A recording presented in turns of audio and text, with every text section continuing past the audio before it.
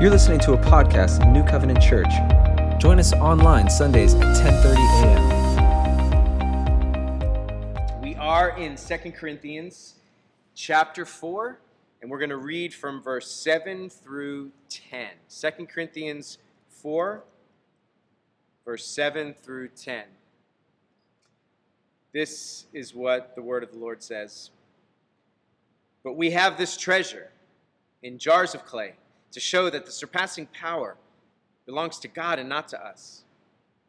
We are afflicted in every way, but not crushed, perplexed, but not driven to despair, persecuted, but not forsaken, struck down, but not destroyed, always carrying in the body the death of Jesus, so that the life of Jesus may also be manifested in our bodies. Let's pray. God, take this word. Thank you for it. Use it to bring life where there's death, to bring hope where there's hopelessness, to bring joy where there is sorrow. God, change us through your word. We need your spirit to live and breathe through this time. Thank you that we can spend these few minutes in your word. Help us, God, now. In Jesus' name, amen. Amen. Well, it is a new day. It is a new series. We are taking the month of May to focus in on this passage in 2 Corinthians chapter 4. It is also Mental Health Awareness Month, and we are in a crisis still in our country, in our world. And so I thought it was going to be helpful for us to focus in on some scripture that helps us think through, maybe in a clearer way, what do we do in the middle of suffering? What do we do in the middle of crisis? Not just pandemic and not just global crisis, but when the crisis of life, when they hit, what do we do? And I think this passage helps us, and I think this series hopefully will help us. It's called Not Forsaken, and it is just hopefully going to help us understand that in the middle of the craziness of life, we are not left alone. We are not abandoned. We are not forsaken. So, once again, today, we wake up to a world that we really just don't recognize. There's not a lot of clarity into what's next, and we're all still asking a lot of questions. And it actually reminded me of a story, something that happened to me when I was a kid. I can't remember exactly how old I was, maybe 7, maybe 8 years old. And I woke up, I fell asleep, and woke up in the front seat of my car, my mom's car, and I was alone. I was all by myself in a parking lot. As I looked out the window, I could see there was a McDonald's, so I was in a McDonald's parking lot, and I think we had been driving to someone's house. I fell asleep in the car, and I woke up by myself, windows locked, doors locked, car off, going, what do I do? And more than that, I mean, I was 7, 8 years old, so I freaked out, man. I freaked out. I remember this so clearly in my mind, and so it must be a pretty traumatic event in my life, because I freaked out. I remember banging on the glass. I couldn't open the door. I just was freaking out. And it wasn't too long where I saw then my mom walking from the McDonald's back out to the car, and ultimately, everything turned out okay. But man, in that moment, how did I feel? I felt alone. I felt afraid. I felt shocked, abandoned. I felt forsaken. I felt forsaken. A lot of us are feeling similar things right now. We continue to wake up in a world that we never expected, and we're feeling things right now, uncomfortable things. We're feeling alone. We're feeling angry. We're feeling afraid, sad, abandoned. Maybe all of them at the same time. We're fearful of getting sick, or we're angry because we didn't get our stimulus money yet, or it didn't come in time, or our business didn't get what we hoped it would get, or people are not coming to our business anymore, and there's just dangers. Maybe you've been furloughed. Maybe you've been laid off, and you're angry. Maybe you're angry that Brady and Gronk somehow made their way back into Florida, and you just can't believe it. I can't believe it. But seriously, though, there's all this stuff going on all around us, and it doesn't make sense. It's confusing, painful. It's out of control. It feels so out of control. And in very real ways, we are suffering. Some more than others, some way more than others. But the pain is real for everyone. The discomfort's real, and we can so easily, in those moments of that real pain, we can feel abandoned. We can feel, to maybe use the word from our passage here, we can feel forsaken. It's not a word that we use a lot these days, but it's what it means. It means abandoned, left, cast off to the side, forgotten. We feel forsaken by the government, by the bank, by friends, by family. Maybe you feel forsaken by God. You wouldn't be alone in that feeling, and these feelings of abandonment or feeling forsaken, it's not just the reality now, and we could feel this way other times. This probably isn't the first time some of us have felt forsaken. It doesn't have to be in the middle of a pandemic. See, what we learn just in life, also from Scripture, is that suffering is a part of life. Suffering is a part of life, and when we suffer, we are confronted with these emotions. We so often feel like we've been forgotten, like we've been left in the car. And that's what we're going to be talking about for the next month. We are not forsaken. God's presence in the middle of our trials, and that the trials in our life have purpose, and the suffering we experience are not signs of God's absence. But in fact, the sufferings in our life can actually be proof of God's work and God's care and God's love.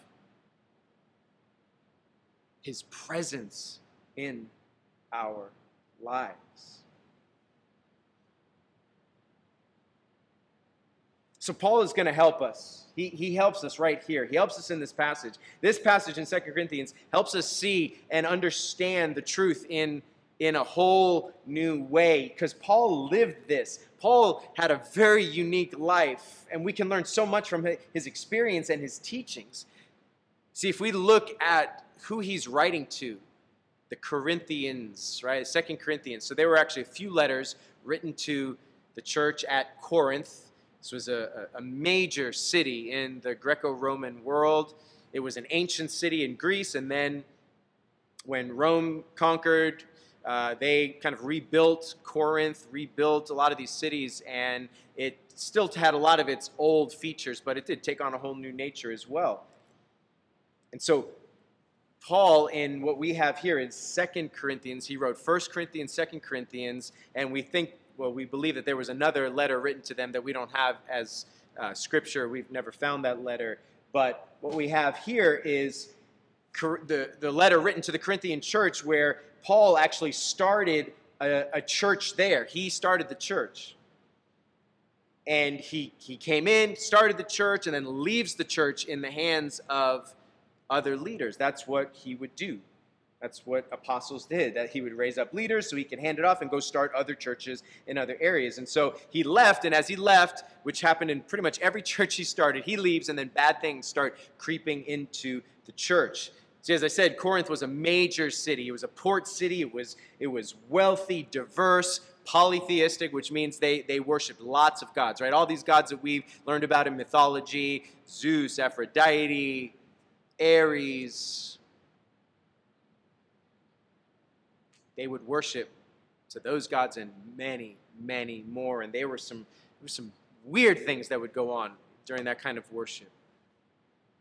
So they worshipped all these gods. There was a lot of immorality, a lot of sexual immorality. You see it when you read through 1 Corinthians, when you read through 2 Corinthians. It was just a city full of trouble, and all that trouble started to creep its way into the church. And look, we live in South Florida here, and you don't have to be from South Florida to probably relate to some of those things, but definitely here in South Florida, we can relate to just a unique culture, diverse. A lot of worship, maybe not to gods like Aphrodite and Zeus, but we have our own set of gods that we worship here. And besides all the inappropriate behavior that started to creep its way into the church, Paul had to deal with really bad thinking. And one of the big thought processes was, if you suffer, you must be doing something wrong. If you're having any kind of trouble in your life, it means you have angered the gods. They have left you. They have abandoned you. They have forsaken you. That was the influence of the Greek culture, and it snuck its way into the church. That was a problem. See, because Paul had to deal with this because he suffered a lot. He suffered a lot. And so what he was dealing with was saying, Paul, look, they were saying, Paul, you suffer too much. There's no way God could be with you. There's no way God could be using you because you've been through so much. And so Paul spends a lot of time in this letter saying, listen, actually, everyone, my sufferings, my weaknesses actually prove what I'm doing. They're not a sign that God's forsaken me, that God's left me. They're actually a sign that he is using me and with me because my weaknesses point to something else. My weaknesses point to something bigger in my life. It points to God and it shows his power to the world. That's 2 Corinthians, and that's verse 7 from our passage here. He says, but we have this treasure in jars of clay to show that the surpassing power belongs to God and not to us. Do you see that? It's an amazing image. We have this treasure in jars of clay. The treasure of the gospel. Christ as the treasure. I mean, all of it is the treasure. It is stored in jars of clay. And you're like, well, what is jars of clay? Well, a clay jar would have been a common carrying case. It would have been a common vessel. It actually could look strong. It might even look like stone, something that is unbreakable, but it was actually really fragile and weak. And that's the image we get because he's saying that's us. That's us. We are jars of clay. We're weak, fragile. Even the strongest of us all can relate to that. We just see it, right? We see it now. We see it in our world. I don't care how strong you think you are, something that you can't even see right now can attack your body and put you into all kinds of trouble. We're jars of clay.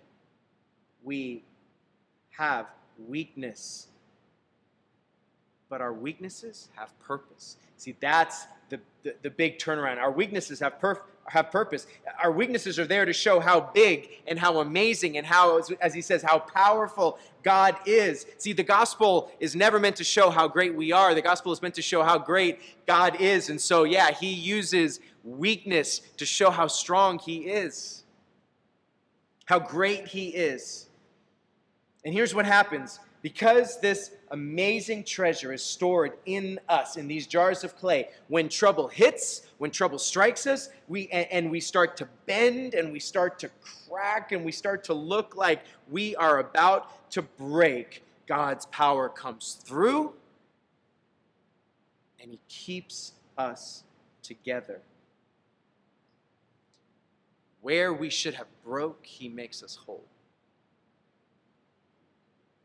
That's why we get excited about our vision here, our wholeness vision. We see wholeness as the answer to every one of life's issues, because we live in a broken world. We have broken lives. We are in a broken system, and yet God comes in the midst of the brokenness and comes to bring wholeness to us. That's the surpassing power of God. That's what Paul is writing. Surpassing power. Don't you want that? Don't you need that? I need it. I'm feeling weaknesses throughout the days and the weeks, now coming on months through this time that I hadn't experienced in a while.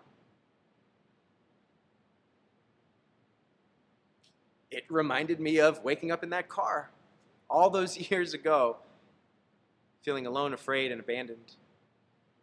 Maybe you're feeling that way. God is wanting to come and bring hope and bring life. It's what he says in this passage. He says, this is the surpassing power of God. We're afflicted, but we're not crushed. We are perplexed, but we're not driven to despair. We are persecuted, but we are not forsaken, struck down, but not destroyed. It is this strange dynamic where there is death and life on the brink, and we feel like death is winning, and God says, no, you think you're about to break, but I am with you, and I am strengthening you, and I am giving you the power to survive, and not just survive, but to thrive and grow through all of it. Trouble will come in this life. That is inescapable, but God promises to be with you through it. That's good news. That's the good news. You are not forsaken. Wherever you are right now, you are not forsaken. No matter what your friends, your family, your boss, your job, even me, your pastor, no matter what I may do or don't do, not do, you are not forsaken, because you have the surpassing power of God in you. I hope that you hear that. I hope that you feel that. Because if you're feeling forsaken right now by whoever, by the government, by job, by family, maybe literally in your life, not just now, but you have been abandoned by a parent, you have been forsaken by a parent, and you feel broken just in your life, not because of that instance, but whoever and whatever you are going through in this life right now, maybe you're feeling broken, wounded, bitter, angry, heartbroken. The words of Paul, you're feeling afflicted, perplexed, persecuted, struck down. The message is this: you are not forsaken. And you might say, well, Adam, how can you say that? You don't know what I'm going through. You don't know how I'm feeling right now. You haven't seen what's happened to me. You might be saying, if God really loved me, if he really was with me, if he was real, this would not have happened. And I get that. I understand you. I understand that, if that's your objection. But one of Paul's main messages in everything he wrote, not just here in 2 Corinthians, but in all of his letters, one of the big messages that he tries to get through is trials don't mean that God has left us. If you are suffering, it doesn't mean that God has left you. Actually, it means the opposite. Usually, it can mean, trials often indicate the love and care and presence of God, because he is teaching us something through the trials. God is making us better. And you're like, Adam, that's not how I would, it's not how I would have drawn it up to become better. Yeah, I get that. We all should get that, right? If you're a parent, you do things with your kids, for your kids, to your kids, to help them appreciate what they have, to help steer them, to help them grow. You feed them certain foods foods that they would never on their own decide to eat.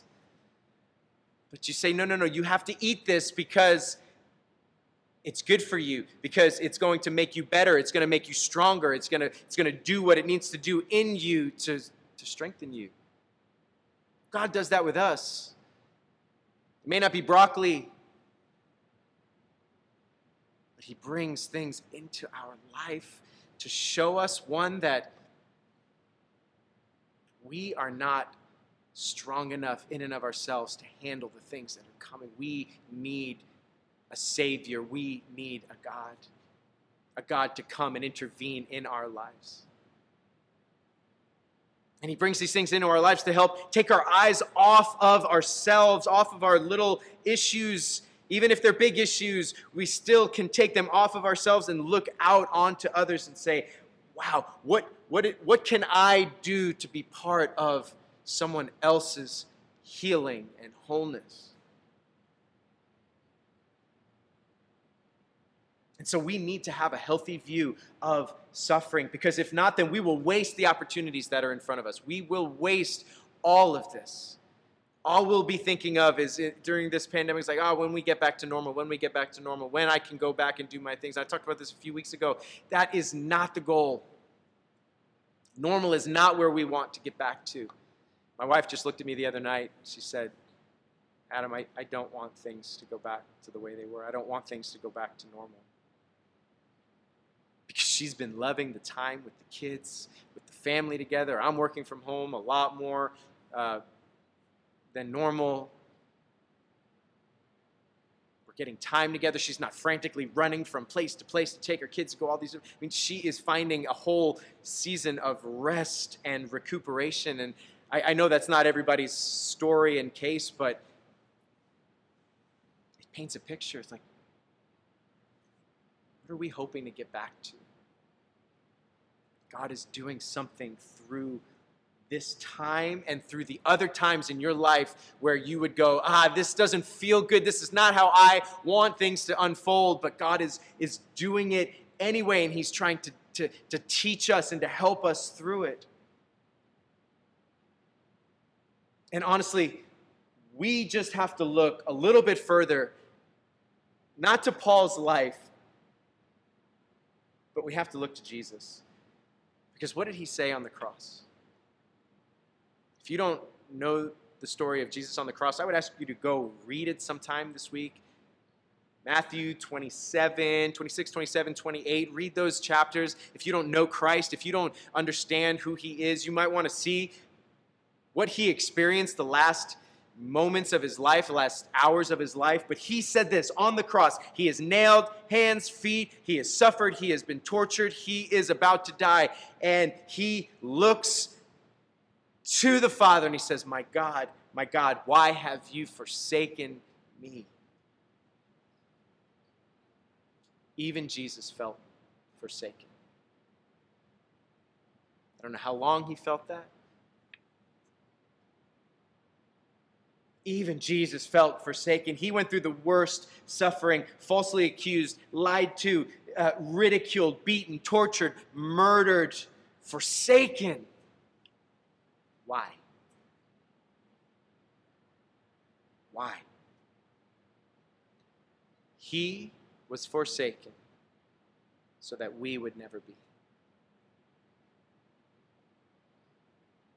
Do you see that? That's our God. That's our Lord. He gave himself for us. He was forsaken so that we would never be forsaken, so that Paul could say, you are afflicted, you are persecuted, you are confused, you are perplexed, you are struck down, but you are not forsaken. You will never be forsaken because Christ was. That is amazing.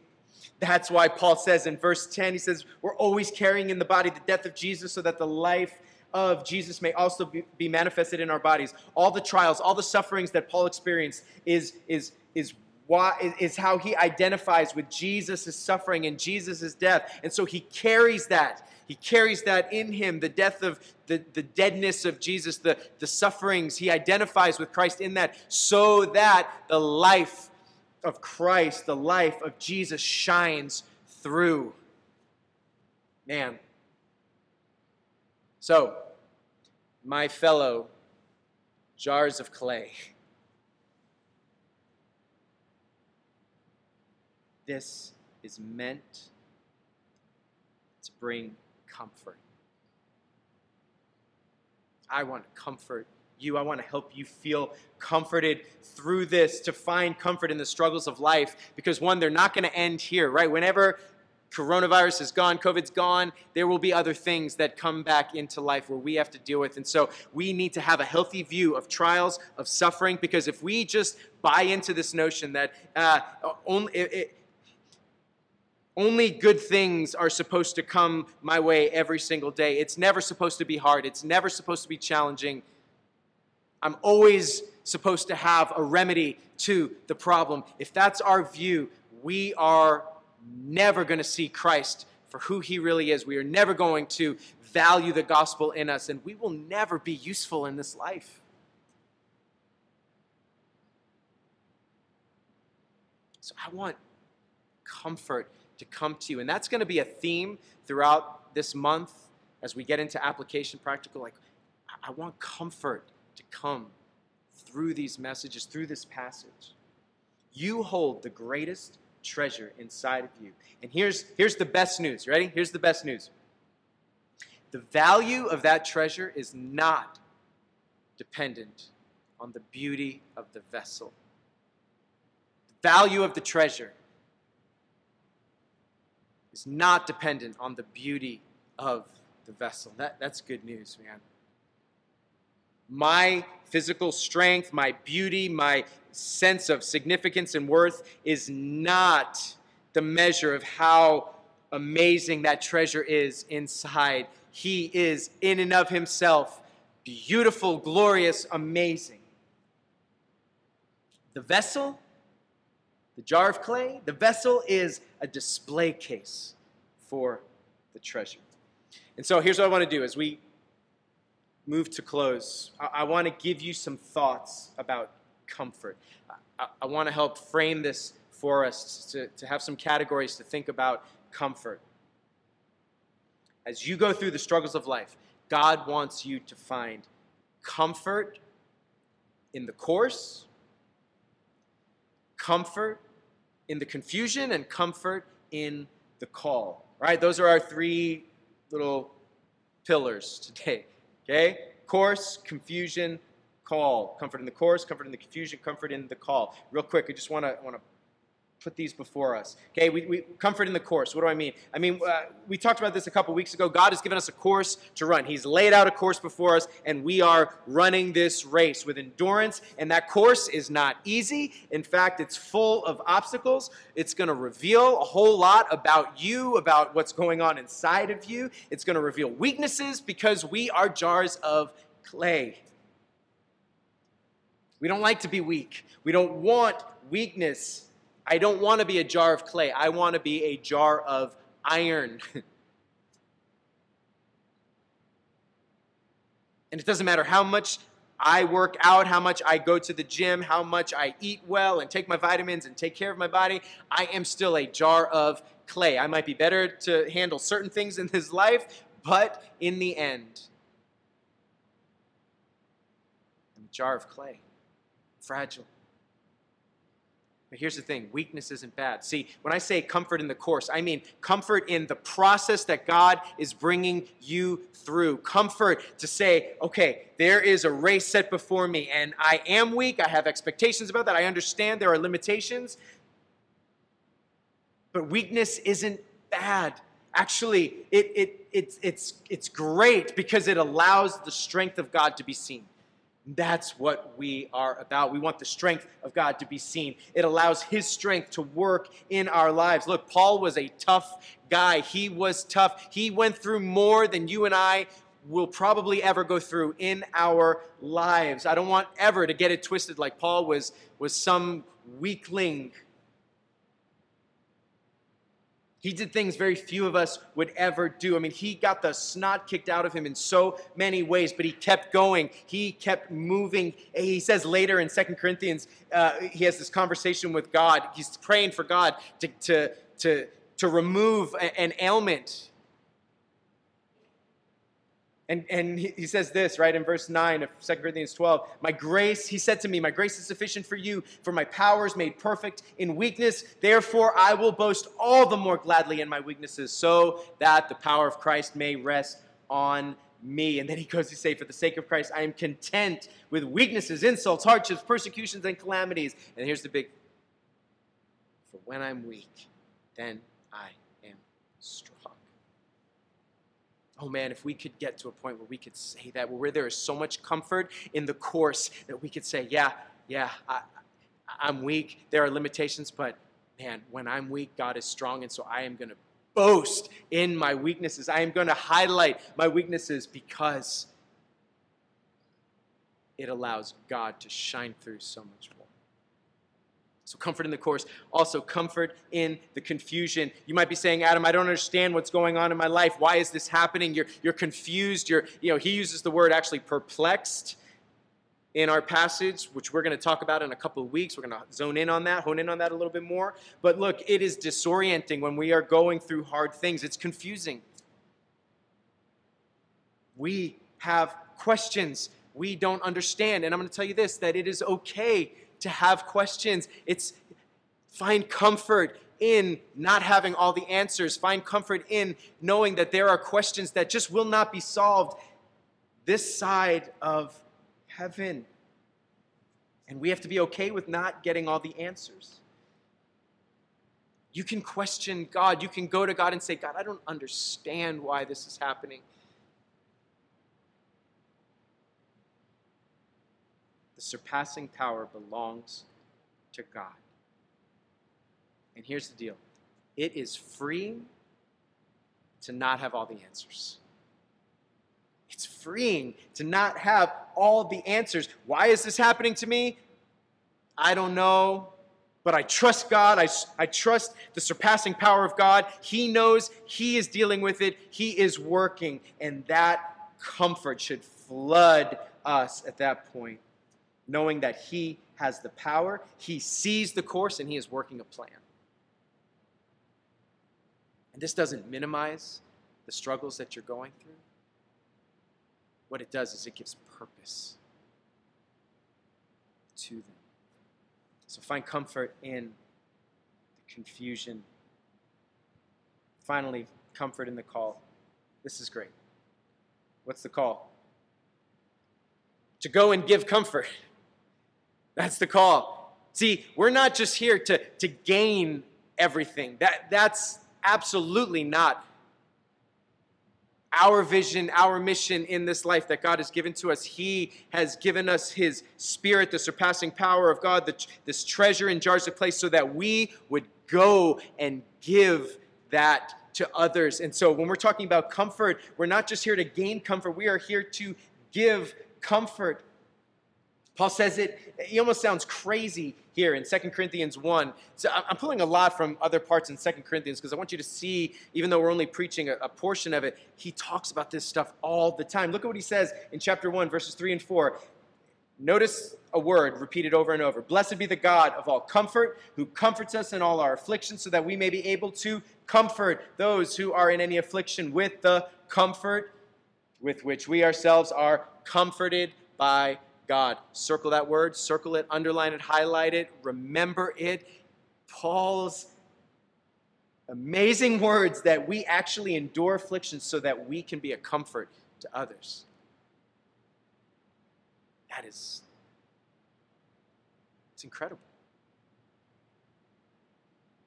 The struggles that you're going through now, the ones you've been through, the ones that you will go through, are going to be used to help others find comfort. Isn't that awesome?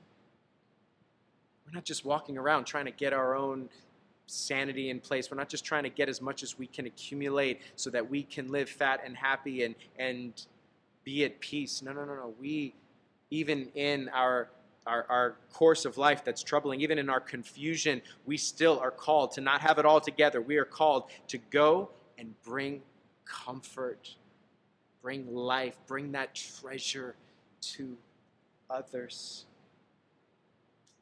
This helps us enlarge our view of life, our view of God, that in our affliction, our perplexion, our persecution, how we respond to all of that will speak so loudly to a world around us that is watching, and it will bring comfort. And we can do this because we are not forsaken. I hope you find comfort in this, my friends, my fellow jars of clay.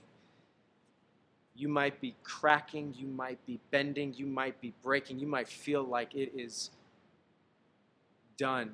But God is saying, I'm not done. I'm with you, I'm strengthening you, and I'm calling you to something special through this. So let's be a community that sees this, that sees the comfort in the discomfort, that finds comfort in the discomfort, and we are active in going out to bring that comfort, to bring the life of Christ everywhere that we go. And if you have not put your faith in Christ, in Jesus, for the forgiveness of your sins, I want to make sure that you understand. You don't need me to do that, but I want you to know that the invitation is there to follow Christ. And all you have to do is say, Lord Jesus, I believe in you. I trust you for the forgiveness of my sins. I put my faith in you. I believe in you, that you lived and died and rose from the dead. And I don't have all the answers. I don't understand it all, but I am committing to taking that step to trust in you. And God will meet you. And He is faithful in that moment to forgive you and to welcome you in. And if you've prayed that for the first time, please let us know so that we can rejoice with you. We can pray for you. If you want us to contact you and help you on that journey, we would love to do that. And so there are links around the channel here where you can click on to let us know some of that. Church, I love you. I miss you so much. I miss being together. I miss the opportunities that we have to talk and to hug and to do the fun things together, but I know that we will be back together soon. And in the meantime, find comfort in Christ. Let's pray. Lord, you are good. Your mercy strengthens us. Your love strengthens us. Help us now to go in the comfort that you provide so that we might be comforted and we might comfort others. Be with us this week, Lord, as we trust you in all things. In Jesus' name, amen.